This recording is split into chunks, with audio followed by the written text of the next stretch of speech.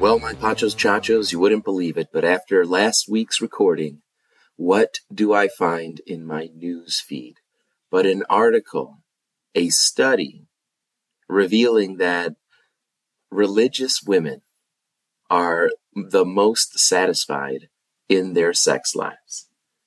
Didn't I call it? Didn't I say it? People with fewer relationships and more meaningful relationships have, one, better relationships, and obviously because of that, the reward then for having established said relationship is better. You know, you can have all the multiple partners you want, but you're still going to feel like a cheap piece of meat at the end of the day when they go off and find another one. Like you're going to desperately do too, and just go out and repeat it all over again to fill that void. What's needed, what's necessary, what's missing is faith and having God in the middle. You know, that's another thing. God is love. And if you don't have him in between, you know, it sounds raunchy and I don't mean it to get that way, but that's where it is. That's the bee's knees. So if you want something good, you want the best thing for you, which is going to be rule number 2, which I'll probably be discussing a little bit, at least next week.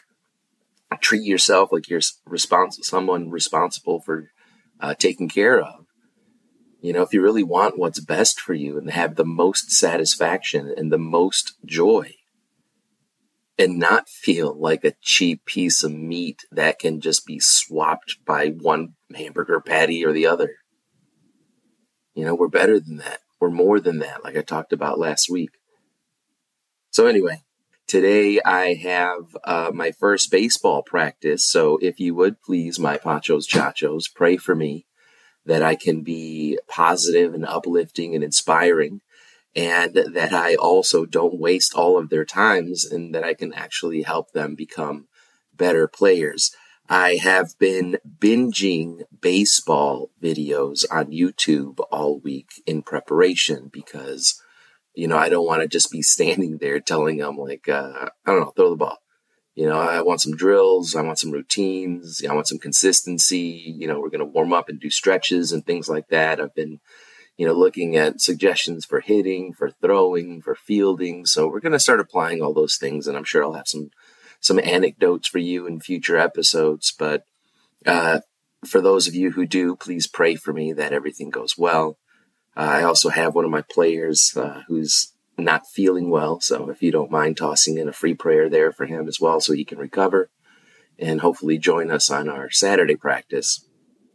This will be great too, because my son has been looking forward to this all week. And I think he even went to bed early last night, just so he can make sure that he was energized and ready to go. So, you know, I'm super proud of him. I can't wait to see what he does, you know, and to watch him grow and improve. And, you know, I mean, it's already amazing having experiences I've never had before with him, where he'll come up to me and say, "Hey, Dad, you want to go outside and play some catch?"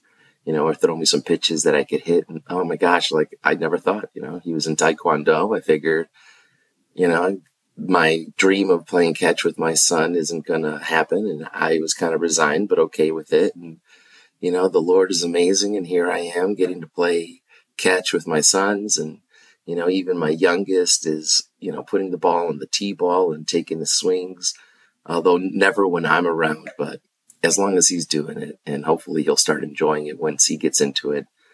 You know, so super exciting stuff. I'm sure it's going to lend to lots of material in the future. So as always, my Pachos Chachos, God bless you. Have a wonderful week, and we'll talk again next week. Take care.